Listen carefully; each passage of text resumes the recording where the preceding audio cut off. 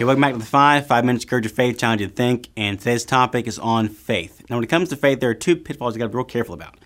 The first pitfall is that faith is irrational. In other words, faith is believing when there's no evidence. Faith is believing when there's no real information. Well, that can't be true, because if it is, then the worst thing for your faith would be the Bible. Why? Because it's filled with information.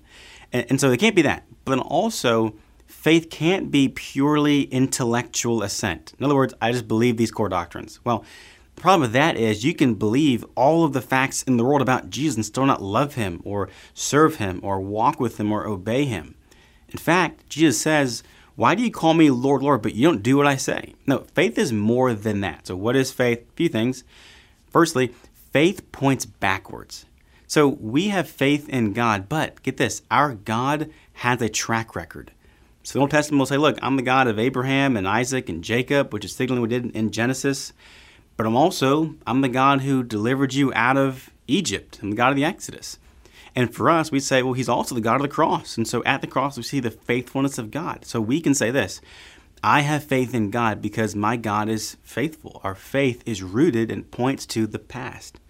But also, our faith points to the future, points forward. So think this way. In Matthew 13:44, it says this, the kingdom of heaven is like treasure that man found in a field he covered up. And then in his joy, he sold all that he had and he bought the field. In other words, faith is believing in the promises of God. Faith calls us to count the cost, but the good thing is the cost is always worth it.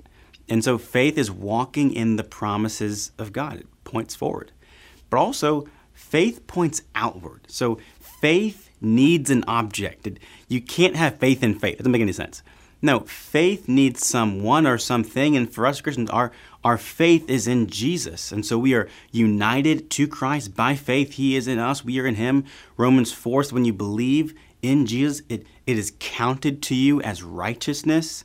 And so faith is saying, I can't save myself. I need someone else. So the object of our faith is Jesus. Finally, faith works inwards. I like how James says, look, if you say you have faith but you have no works, that's not actually Christianity. That your faith should actually do something. So James is going to say, if you say you have faith but you don't love the poor and you show partiality and your tongue is sharp, he's like, what faith do you actually have? No, a true faith is going to do something. It's going to show itself. And so what does it do?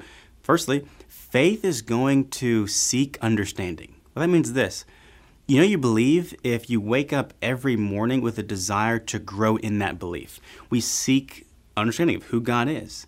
But also, faith is going to speak understanding. In other words, we're going to profess with our mouth what our hearts actually believe. We confess Jesus Christ as Lord. We speak the truth in love. We declare his glory among the nations. Like how Luke in Acts says, Paul opened his mouth. That's what Christians do. We open our mouth. Why? Because we believe, we have faith.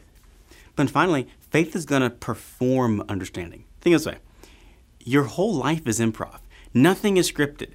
And so by the way that we live our lives, it demonstrates what we actually believe. And so the way we handle difficult people or relationships or our money or our time, all those things are a demonstration of what we actually believe to be true about our faith. So what is faith? Faith is believing in the finished work of Christ in such a way that it impacts every aspect of our lives. It's my time. See you next week. I'll see you then.